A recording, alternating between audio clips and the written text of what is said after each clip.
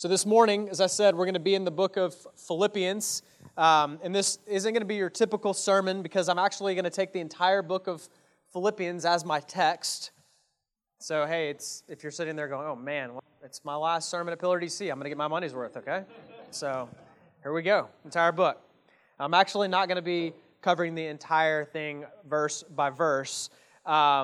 So I'm not going to read the entire book, but I am going to take the contents of the book as a whole. And so I'm going to be reading selected portions of the letter throughout the sermon.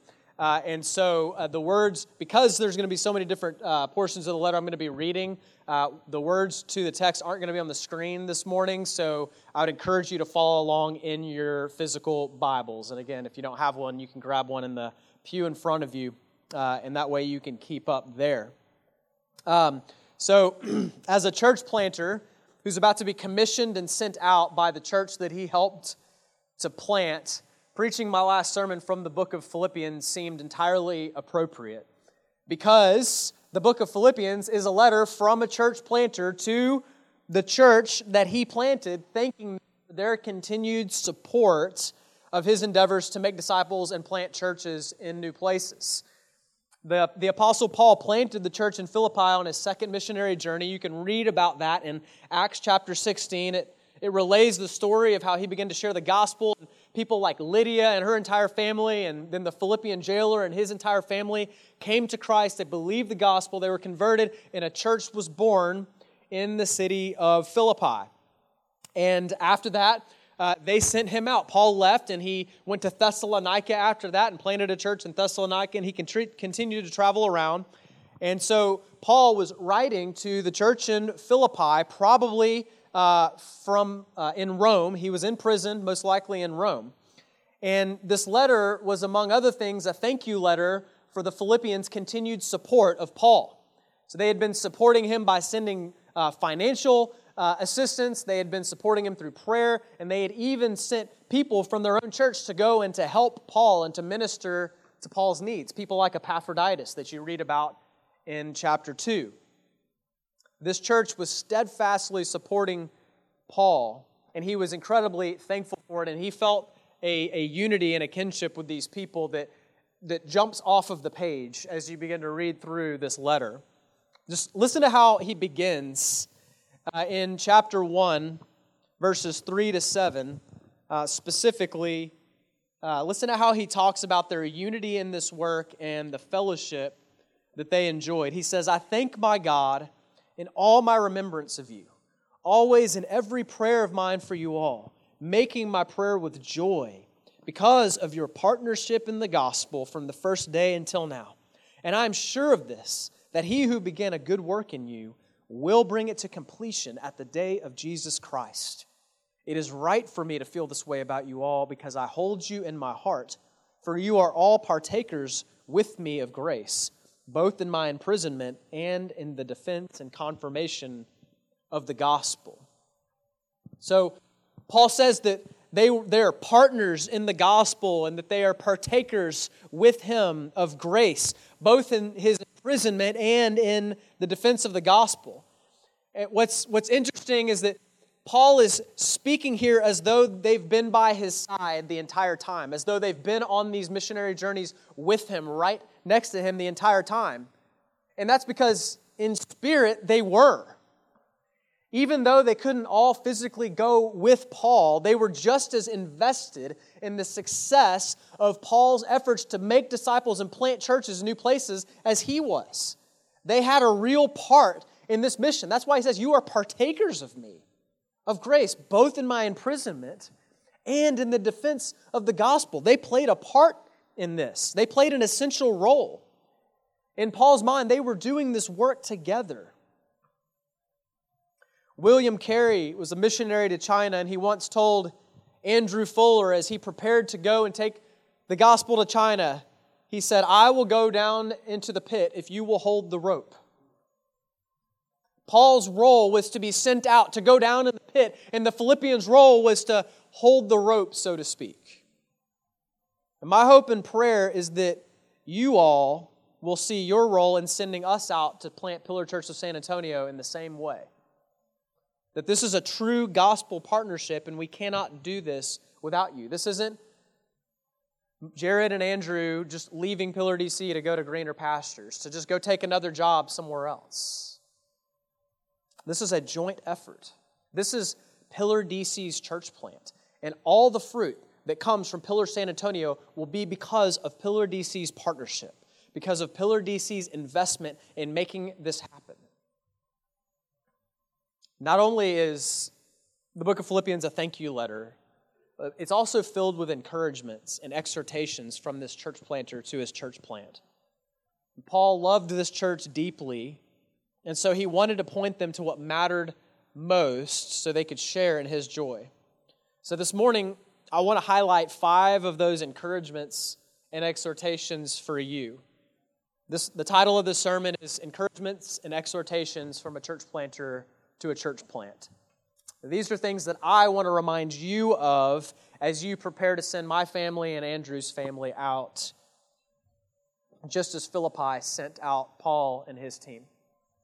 So let me pray, and then we're going to jump in. Lord, I thank you for your word. I pray now that as we read your word out loud, that you would build up your saints, that you would encourage this church, that you would just give us eyes to see just how amazing these past 3 years have been and all that you've done. I pray that we would just have a sense of gratitude this morning, God, for all that you've done in and through this body of believers. And I pray that you would increase the members of this church's confidence in you and in your word, that they would be confident heading into the future, knowing, God, that just thinking about all that you've done, despite all the obstacles we face, despite our weakness, despite the fact that we're not a very big church, and yet I think about all that you've done, and why would we ever be afraid? Why would we ever need to be anxious? Why would we ever need to be discouraged? Lord, I pray that you would encourage and build up this congregation this morning. Holy Spirit, you know exactly what each one of us needs, so come and minister to us now. And I pray that if there's anyone here that does not know you, that has not been born again, that today would be the day of salvation and that you would grant them repentance leading to a knowledge of the truth. I pray this in Jesus' name. Amen.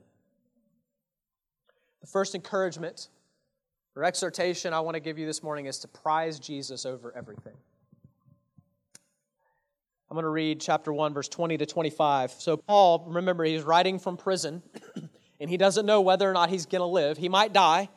He doesn't think he's going to, and you kind of get that sense as you continue in this letter. He's pretty sure that God's going to continue to prolong his life. But either way, here's what Paul says. In verse 20, he says, "It is my eager expectation and hope that I will not be at all ashamed, but that with full courage, now as always, Christ will be honored in my body, whether by life or by death, whether I live or I die. For to me, to live is Christ, and to die is gain. If I am to live in the flesh, that means fruitful labor for me. Yet which I shall choose, I cannot tell. I am hard pressed between the two. My desire is to depart and be with Christ, for that is far better. But to remain in the flesh is more necessary on your account. Convinced of this, I know that I will remain and continue with you all for your progress and joy in the faith." So Paul was in prison and he knew that his life was at stake, but he didn't think that he was going to die. But he said, either way, for me to live is Christ and to die is gain. And then he says that astounding statement in verse 23 that's always just jumped out to me. My desire is to depart and be with Christ, for that is far better. That statement sounds strange to the ears of the world, to an unsaved person. Because how on earth could death be gain? How on earth could the loss of everything that I hold dear possibly be gain? Most of the world spends its energy trying to delay or to avoid death, fearing its inevitable approach. But not Paul. He said, it would be far better for me to depart, to die, so that I can be with Christ. And yet what I love about what he says here is that he also understood it's not all about him. It wasn't time to depart yet. He said, but to remain in the flesh is more necessary on your account. Even though I would love it if Christ would just call me home right now, I'd get to go into my glory, into my greatest joy, but not yet because of you. Because I'm still here for your progress and your joy in the faith. See, Paul understood that God had given him a life, and God gave him that life so that he could pour it out in service to Christ and to the people he was reaching with the gospel. And this all sounds crazy to the world because you must be born again for any of this to make sense. The natural man is so soaked in the flesh and in sin that he can't imagine something better than fast cars or a new house or a wife and 3 kids with a minivan. That's as good as it gets, right? Wrong! It gets infinitely better. That's what Paul is trying to say to us right here. You were made to know God. And the gospel makes that possible. What's our mission statement? Helping people know Jesus. That's why we're here.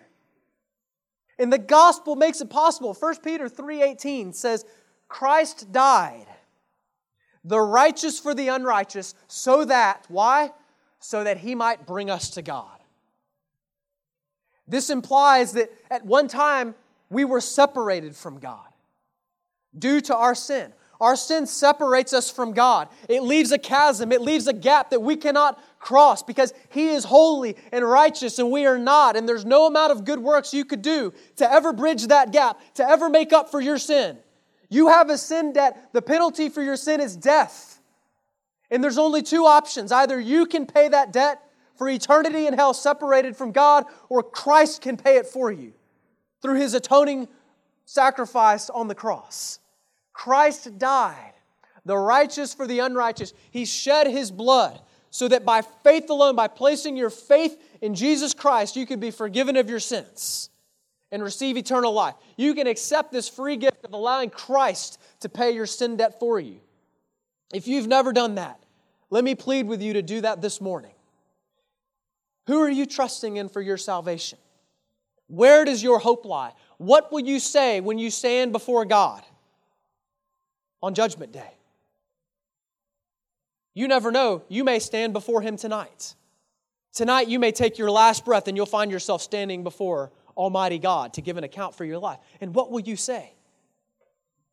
The only right answer will be, I have trusted in the finished work of Jesus Christ, His death and resurrection. That is my only hope. That is my only hope. If you have not made that decision, I would urge you to do so today, to repent of your sin and to trust in Jesus. And for those of you who are born-again believers, my prayer is that you will clearly see that you were made to be satisfied in Christ. He is the treasure hidden in the field that's worth selling everything to have. We exist to know Jesus. That should be our top priority from the moment our feet hit the ground rolling out of bed in the morning to the moment we climb back into bed. So I'll ask you, brothers and sisters, where are your thoughts gravitating towards when you're daydreaming? Where is your time going? Where is your money going? Does your bank account reflect that your priority is to know Jesus? Does your calendar reflect that your priority is to know Jesus? If it doesn't, and if you're giving your time and your resources and your energy to other things, let me plead with you to remember that the only thing worth living for is Christ and to know Him. There's nothing better than Him. This is not to shame you or to try to beat you into submission to going, you need to start spending more time at church. You need to know I'm inviting you to drink from a never-ending spring that'll never run dry, that'll actually quench your spiritual thirst. This isn't an order, this is an invitation. So come to Christ because He satisfies in a way that nothing in this world can. Nothing. This is why Paul concludes in Philippians 3:8. He says, indeed, I count everything as lost because of the surpassing worth of knowing Christ Jesus my Lord. For His sake I have suffered the loss of all things and count them as rubbish in order that I may gain Christ. I love how C.S. Lewis puts it. He said, he who has God and everything else has no more than he who has God only. He who has God and everything else has no more than he who has God only, because Christ is all. So treasure Jesus by earnestly pursuing Him, abiding in Him, and allowing His Word to abide in you. And treasure Jesus by being willing to go anywhere, do anything, and give up anything He calls you to. Christians are servants of Christ. He died for us so that we would no longer live for ourselves, but for Him who for our sake died and was raised. So prize Jesus over everything. The second exhortation is prioritize the advance of the gospel. Prioritize the advance of the gospel. Look at verses 12 to 14 in chapter 1. So Paul, writing from prison, he says this. He says, I want you to know, brothers, that what has happened to me, my imprisonment, has really served to advance the gospel, so that it has become known throughout the whole imperial guard and to all the rest that my imprisonment is for Christ. And most of the brothers, having become confident in the Lord by my imprisonment, are much more bold to speak the word without fear. So, Paul's imprisonment actually opened a door to share the gospel with the entire Praetorian Guard or Imperial Guard, which was Caesar's elite military unit. So his opponents tried to throw him in jail to stop the gospel from spreading, and their attempts to stop the gospel from spreading actually just caused it to spread further and faster, which emboldened the church even more. And then in the next couple verses, in verses 15 to 18, Paul explained that there were not only had he been thrown in prison, but there were even some Christians who were preaching the gospel, but they were trying to discredit Paul's ministry. And they were trying to gain more influence. They were jealous of Paul. They were preaching from selfish ambition. So what does Paul think about all this? He tells us in verse 18. He says, "What then? Only that in every way, whether in pretense or in truth, Christ is proclaimed, and in that I rejoice." Paul's freedom was stripped away, and his reputation was being attacked. But rather than grumble or doubt God's goodness, he rejoiced. Why? Because he prioritized the advance of the gospel more than his own reputation, more than his own comfort, more than anything. You see, Paul was placing his joy in something that he could not lose. The gospel can't be stopped. You can chain up an evangelist, but you cannot chain up the gospel. And Paul knew this, and so he could rejoice in any occasion, even when his reputation was being attacked while he sat in prison. Because as he sat in prison, the gospel was just running rampant and spreading like wildfire.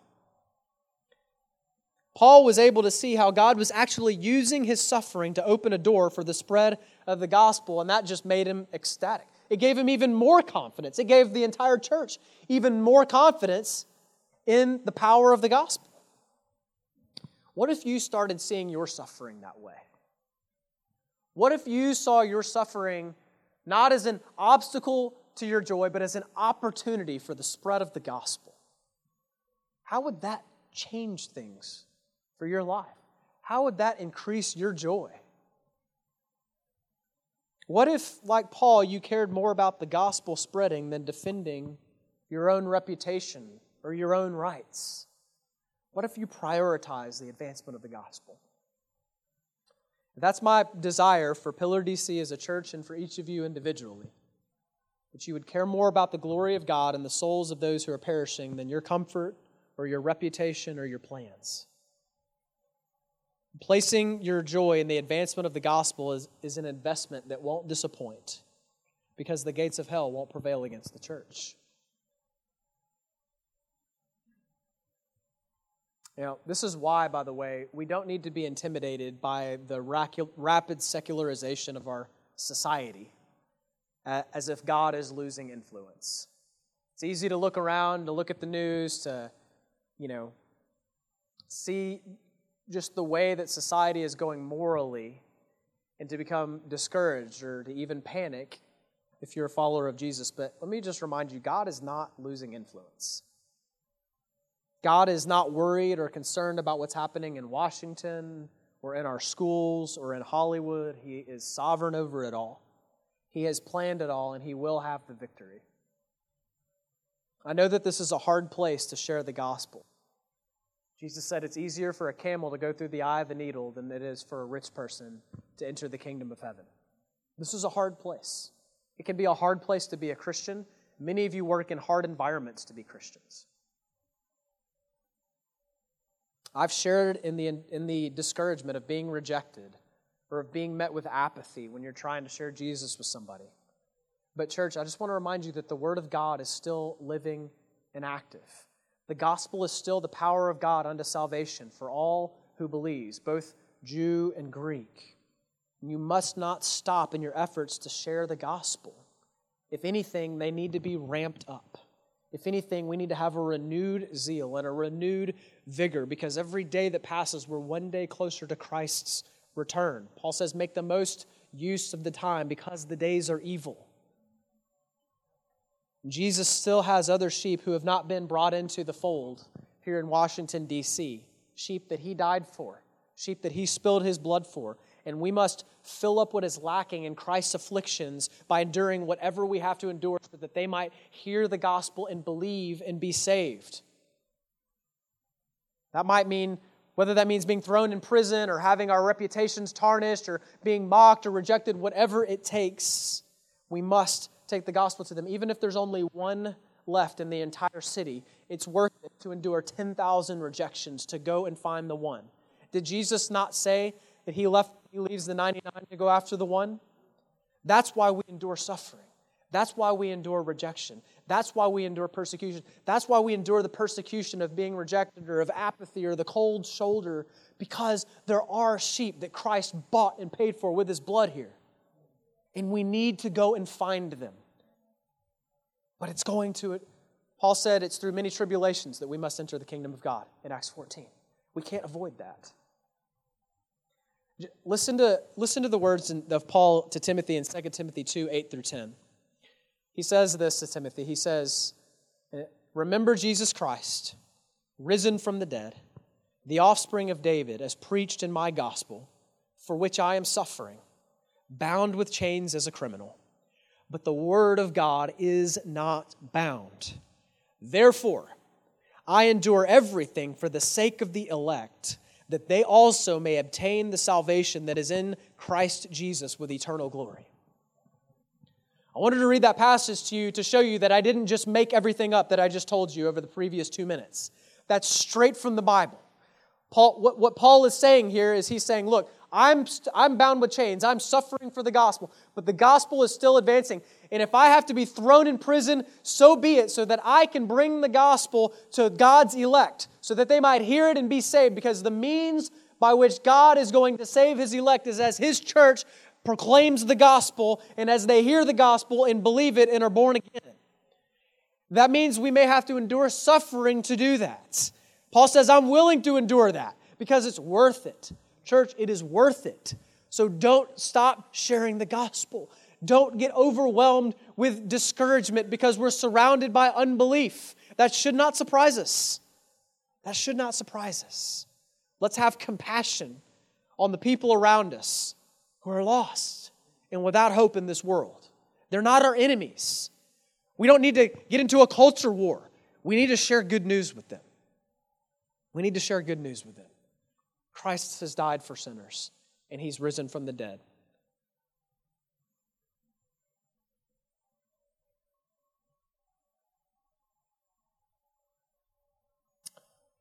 All right.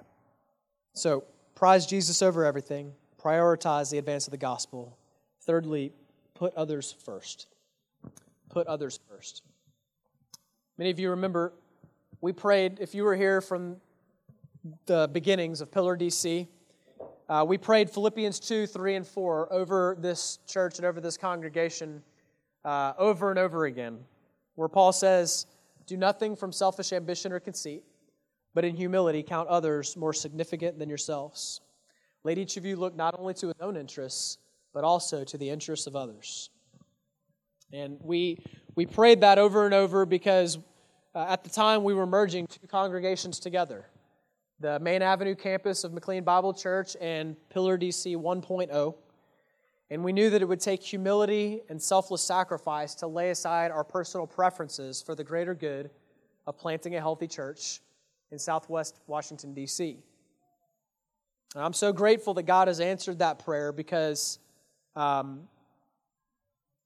it could have gone poorly when we planted this church, and it didn't, by God's grace. And we've enjoyed tremendous unity. And I've just been so thankful for how welcoming this church is and how hospitable this church is. But we can't take these things for granted because Satan doesn't rest, and he's always looking for an opportunity to sow discord or disunity within the body of Christ. And the grounds of this exhortation from Paul to count others more significant than ourselves is in the example of Christ. We serve this way because this is how Christ served us. Paul goes on in the next few verses. He says, "Have this mind among yourselves, which is yours in Christ Jesus, who, though he was in the form of God, he did not consider equality with God a thing to be grasped, but he emptied himself by taking the form of a servant. And being found in human form, he humbled himself by becoming obedient to the point of death, even death on a cross." That's called agape love. It's the love that God has for us, and it's the kind of love that Paul says we are to have towards our brothers and sisters in Christ. Agape love is willing to suffer loss to seek the highest good of another who deserves the opposite. Agape love is willing to suffer loss to seek the highest good of another who deserves the opposite. This is exactly what Christ did for us. He willingly entered into suffering to seek the highest good of unworthy sinners like you and me. As you serve one another in this way, you will be a light in a dark world. It's this kind of love that causes Christians to stand out. This is what separates us from the world. When Peter calls us to be holy because he is holy, Peter doesn't just have in mind like sexual purity. I think actually even more so, he has in mind things like laying your lives down for one another in selfless sacrifice. That's countercultural. That's going to stand out in the midst of a world that is self-seeking and self-serving. And we're called to show this love to a lost and dying world around us by providing for the poor and taking in orphans and caring for widows. But this kind of love should first and foremost be present amongst our church family. So are you seeking the highest good of your brothers and sisters in Christ? Are you putting their needs ahead of your own? Are you willing to be inconvenienced or to go without so that others can benefit? You know, where this starts, you can't love one another if you don't have regular, intimate fellowship with each other. If you're not really involved in each other's lives. The bond with your brothers and sisters in Christ ought to be the strongest bond in your life.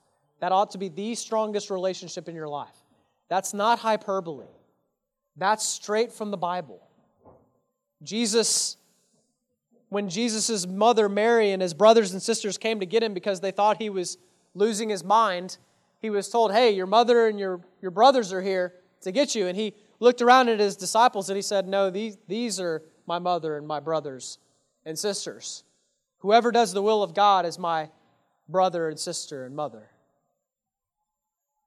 One of the best ways that you can love your brothers and sisters in Christ is by laying down other options you could use your time for to be around them.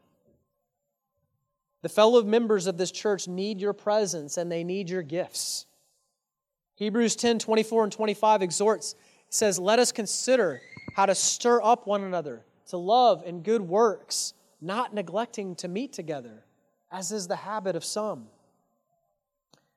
As we gather here, not so that you can be spectators watching the professionals do the work of ministry, but so that you can do the work of ministry.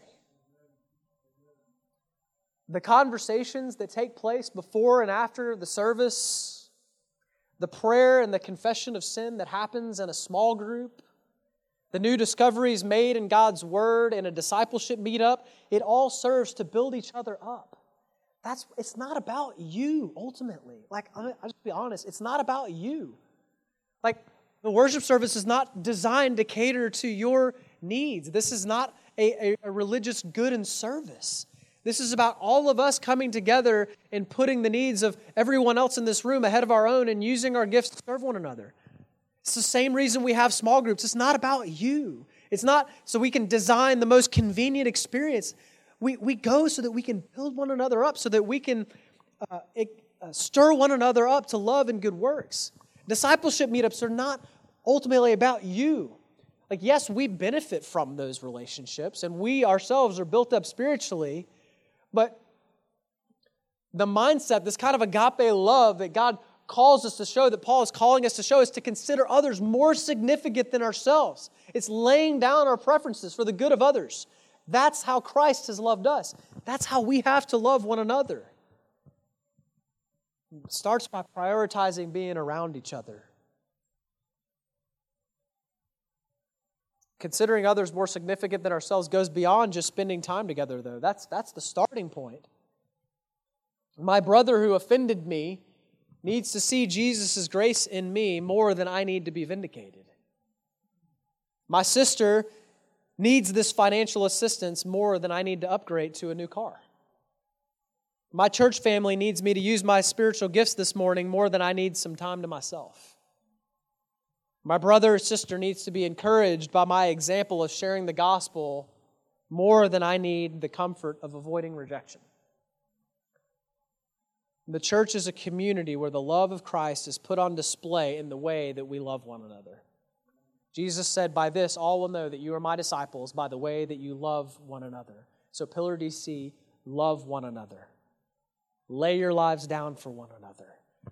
If you, and you know who you are, you're sitting there, the Holy Spirit speaking to you, you know. If you know that you haven't really been prioritizing gathering with the body, using your gifts to serve one another, if you've kind of been distant and you haven't been present, then recommit to doing so this morning. Recommit to that for the sake of your own soul and for the sake of the souls of your brothers and sisters in Christ who need you here. Who need you here. Please do that. All right, fourth, preserve the gospel. Preserve the gospel. One of Paul's concerns for the Philippians was that there were people who were teaching that you had to hold to the Jewish law and be circumcised in addition to trusting in Jesus for salvation. So he had some strong words at the beginning of chapter 3 for them. And he then goes on to list all of his credentials, basically saying, if anyone could be saved for being a good Jew, it's me. But even I threw all of that away so that I could gain Christ. In verse 8, again he says, "Indeed, I count everything as loss because of the surpassing worth of knowing Christ Jesus my Lord. For His sake I've suffered the loss of all things and count them as rubbish, in order that I may gain Christ and be found in Him, not having a righteousness of my own that comes from the law, but that which comes through faith in Christ, the righteousness from God that depends on faith." Now, we might not be in danger here today from false teachers running around saying that you need to be circumcised if you want to be saved. I don't think that's a popular false teaching today here in Washington, D.C., but there are constant threats to the gospel message. False teaching has never been more available than it is now. It's a Google search or a YouTube video away. It's easy to find them. They're all over the place. So, brothers and sisters, remember that your enemy, the devil, prowls around like a lion, seeking whom he may devour, and he is an angel of light, the Scriptures call him. He is deceptive. Do not be deceived. Do not ever take the gospel message for granted. We never graduate from our need to continue hearing the gospel week in and week out because we're prone to wonder. Elders, while all of the church is tasked with guarding the good deposit entrusted to them, this is a particular charge for you. Paul says to the Ephesian elders in Acts 20:28, he says, "Pay careful attention to yourselves and to all the flock in which the Holy Spirit has made you overseers, to care for the church of God, which he obtained with his own blood. What a weighty text. How precious a local church is. He obtained this church with his own blood. Each of these sheep, Christ purchased with his own blood. May we never, ever be careless with them. Ever. God forbid that we would ever be careless with one sheep. And then the next verse, Paul says this. He says, I know that fierce wolves will come in. I know it. Now, if you were a shepherd and you were guarding a sheep pen of innocent, helpless sheep that can't do anything to defend themselves, and you knew without a doubt that wolves were going to come in, you would be vigilant, would you not? You would be vigilant. Be vigilant. Don't let your guard down. Don't take the gospel for granted. Preach it every Sunday morning from this pulpit. Preach the whole counsel of God. Never grow ashamed of doing so. Preach the gospel in your small groups. Preach the gospel in your disciple meetups. Defend the gospel at all costs because souls are at stake. Preserve the gospel. Lastly, place your trust in God's provision. Place your trust in God's provision. The church in Philippi partnered with Paul in the gospel from day one. They faithfully sent him financial support, and they even sent one of their best, Epaphroditus, to go and help Paul. Now listen to Paul's words here as he thanks them for their generous support in chapter 4. He says, you Philippians yourselves know that in the beginning of the gospel, when I left Macedonia, no church entered into partnership with me in giving and receiving except you only. I'm in verse 15, by the way. Then he says in verse 16, even in Thessalonica, you sent me help for my needs once and again. Not that I seek the gift, but I seek the fruit that increases to your credit. I have received full payment and more. I am well supplied, having received from Epaphroditus the gifts you sent, a fragrant offering, a sacrifice acceptable and pleasing to God. And my God will supply every need of yours according to His riches and glory in Christ Jesus. What's so striking about the giving of the church in Philippi is that they were not well off financially. Paul actually talks about this in 2 Corinthians chapter 8. He was writing to the Corinthians, and he used the churches in Macedonia as an example of sacrificial giving to encourage the Corinthians to give, because he was collecting an offering to help the church in Jerusalem as they were enduring a famine. And so he points to the example of these churches in Macedonia, and Philippi happened to be the leading city of the colony of Macedonia. And so Paul is talking about the giving of these Macedonians, of these Philippians. Listen to how he describes it in 2 Corinthians 8, 2-5. He says, for in a severe test of affliction, their abundance of joy and their extreme poverty have overflowed in a wealth of generosity on their part. Wait, what, Paul? Say that again? That makes no sense. Let me read that. And they're in a severe test of affliction. Their abundance of joy and their extreme poverty have overflowed in a wealth of generosity. And then he says, for they gave according to their means, as I can testify, and beyond their means of their own accord, begging us earnestly for the favor of taking part in the relief of the saints. And to this, not as we expected, but they gave themselves first to the Lord, and then by the will of God to us. Severe test of affliction, aka persecution, extreme poverty. And yet all of that overflowed in a wealth of generosity. They begged for the favor of being able to give above and beyond their means. Wow. Things were not exactly stable or comfortable there in Philippi, were they? And from a pragmatic standpoint, people would have looked at their situation and asked, excuse me, are you sure this is a good time to be increasing our giving? Like, shouldn't we be decreasing our giving right now? Kind of circle the wagons, make sure everything's good here, batten down the hatches here in Philippi, ride out this storm. Maybe one day when we got a bunch of excess, when we got a lot more, then we can think about giving. Then we can think about being more generous. Then we can send out Epaphroditus. We need Epaphroditus here right now, guys. We need to build up our coffers. We need to build up our reserves. What do? No. Let's give more. Let's send our best workers to go. The churches in Macedonia didn't think pragmatically. Why? Because they believed God. That's what drove them to do this. They believed that God can supply all their needs according to His riches in glory in Christ Jesus. And they knew that that was how Christ had loved him, because Paul grounds all of this in the gospel. Later on in 2 Corinthians 8, in verse 9, he says, "For you know the grace of our Lord Jesus Christ, who, though He was rich, yet for your sake He became poor, so that through His poverty you might become rich." Jesus became poor so that through His poverty we could become rich. And He says, now you go and do likewise.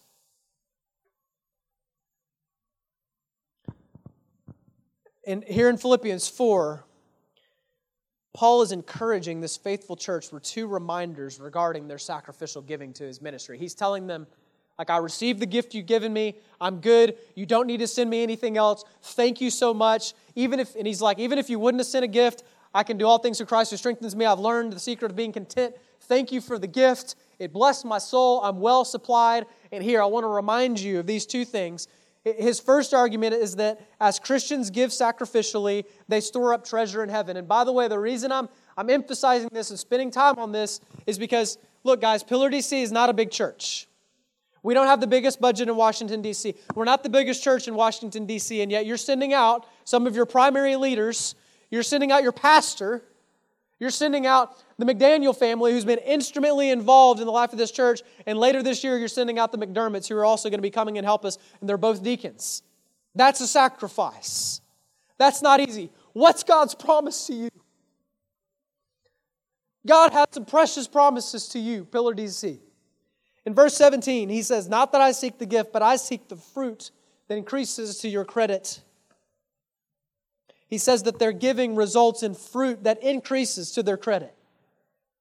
The idea here is it's like an account with compounding interest that just increases exponentially over time on into eternity. So as you give sacrificially, it pays dividends in eternity. You're storing up treasure in heaven. That's how Jesus describes it. As you give sacrificially, as you lay down your own rights, as you lay down your own goods for the good of others, friends, you will be richly rewarded in eternity. You will. It's right here in the Bible. That's not Jared, that's Bible. Paul is thinking about the day that we will stand before Christ and give an account for how we have stewarded the resources He has given us. And I don't know about you, but I don't want to be found with a full bank account of money that I've been hoarding, or of resources or of time that I've been hoarding when I stand before Jesus. I want to keep giving it away. And Pillar DC, that's what you're doing.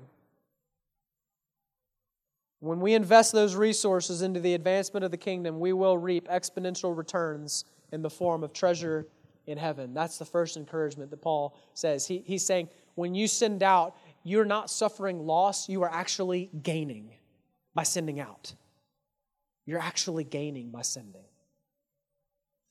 His second argument is that even as you do that, God will supply all your needs in the here and the now, according to the riches of His glory in Christ Jesus. He's not just going to forget about you and let you go without until you get to heaven. Well, tough luck. God, you're just going to have to be without right now. No. Even in the here and the now, God will supply all your needs according to the riches of His glory in Christ Jesus. He owns the cattle on 1,000 hills. Everything that we have comes from Him. So we cannot possibly outgive God. Pillar DC, you can never possibly outgive God. That's why from day one, we've set a tone in this church. Look at our values. The Great Commission is one of our values. Bold evangelism is one of our values. We are going to make disciples. We are going to plant churches. We are going to give sacrificially, no matter how much it costs. We set a tone. We made a decision that we were going to do that. And I'm so grateful and I'm so proud that we have done that and that we're continuing to do that. And my promise to you is that Pillar San Antonio is going to do the same. We're taking that same DNA with us, and we're going to do the exact same thing at Pillar San Antonio. And Lord willing, we're going to be able to have the joy of doing at Pillar San Antonio a few years from now exactly what you're doing today. sending out some of our best, blessing them with ample resources to be able to go plant more churches in places where there's need. I want you to understand, church, that sending out missionaries and resources is not a net loss. It's actually a net gain. It's not a sign that things are declining or that we're losing momentum. It's actually a sign that God is at work, that the Holy Spirit is stirring up His people to respond to the call of God. I just want you to think with me about what God has done in less than 3 years, all taking place, most of which has taken place during a COVID pandemic. Just think about this, about how incredible this is. If you want to know, if you're wondering, is our church healthy? Well, you can judge for yourselves after we consider some of these things. I mean, the first obvious thing is that in less than 3 years, God somehow miraculously blessed us with our own building on Capitol Hill, one of the most expensive places in the entire world. That's crazy. You realize that, right? We have no business owning a building here. I still don't know how it happened. It literally fell into our laps as a gift from God. That's crazy. Guys, there are church plants that have been laboring for 15 years here that aren't anywhere close to having their own facility. There are some churches that never will. And God blessed us with this. That's just amazing. But that's just the smallest thing to me out of all the amazing things God's done. We've baptized 22 new believers over the past 3 years. We've been able to see 22 people pass from darkness to light, from death to life. And many of them we've got, amen, yes, praise the Lord, yes. Some of them are still here growing. Some of them we've gotten to send off all around the world, whether it's through the military or taking jobs in other places. Baptized 22 new believers. This church gives away over $50,000 per year for the spread of the gospel around the world in missions and church planting. $50,000. Guys, we've got 58 members. That's awesome. That's amazing. Do you realize that? That is astounding. I'm so thankful for that. I can't tell you how proud that makes me. That's just amazing. And then this fall, we're going to send out our first international missionaries to the nations. The Derbyshires are going to be sent out to go to Thailand later this fall. We get to send missionaries as a sending church. We're doing the Great Commission. And then in August, we're sending one of our church members, Kendall, to go to missionary training school because she said yes to lay her life down to go to an unreached people group. Do you realize how awesome that is? Do you realize how monumental that is? That we're raising up missionaries from within and sending them out. And then you're sending 3 families out to plant a church this summer, including your pastor. We're planting a church. We're going to be a church planting church. Look at what God has done. Look at what God has done. And just consider how few resources we've had to do it. Talk about 5 loaves and 2 fishes being multiplied, right? I mean, we're not the most impressive people, right? Like Paul told the Corinthians, you guys weren't the sharpest tools in the shed, right? You weren't the brightest crown in the box. But God chose what is weak and what is foolish in the world to shame the wise and the strong. I just see that all over my life, I can tell you that. My mentor and my friend, the guy that led me to the Lord, Joshua Harris, this is probably a little bit poor taste, but he always jokes and says, I'm on the little yellow bus to heaven. That's what he would always say. Like, I need help. I need Jesus' help. Big time. Because I'm a mess. And I know that. I'm a mess. I'm probably going to get in trouble for that. I'm sorry. I blame Joshua. Friends, what God has done is remarkable. And the reason I wanted to point you to that and to remind you of that, it's the same reason that when I'm not comparing myself to Moses, trust me. But when Moses was getting ready to die, and he writes the book of Deuteronomy, he preaches this sermon in Deuteronomy. He reminds God's people of God's law, first of all. And then he reminds them of what God did. He reminds them of the Exodus. He reminds them of how God delivered them and provided for them over and over and over and over again, because Moses knew that God's people were going to continue to face challenges. They were going to continue to face difficulties, that they were going to be tempted to become pragmatic. They were going to be tempted to go, we need to batten down the hatches. Things are getting bad. Oh no, some families are moving away. Oh no, what's going to happen? Oh no, people are rejecting the gospel. And he's like, nope. Remember what God has done. He is still on the throne. The gospel is still the power of God unto salvation for all who believe. Do not lose heart or become discouraged. The gates of hell won't prevail against the church. That's what I want to do for you this morning, is point you back to what God has done to encourage you so that as you send out Pillar San Antonio, you're sending in confidence. It's more blessed to give than to receive. And so Pillar DC gets to enjoy the blessing of sending this morning. It's definitely, there will be a sense of pain and loss in sending out my family and the McDaniels and the McDermotts to San Antonio, for sure. I'm not minimizing that. I hope you don't hear me saying that. I'm not minimizing that. It's going to hurt. Like when Paul left, said goodbye to the elders at Ephesus, at the end of Acts chapter 20, it says they all knelt and prayed and they wept. They wept because there's sorrow in parting. But the good news is that unlike Paul, when he told them, you'll never see my face again, you will see my face again, Lord willing. You'll see Andrew's face again. Because this is a partnership. And we hope that you'll come and see us, and we're certainly coming back here to see you.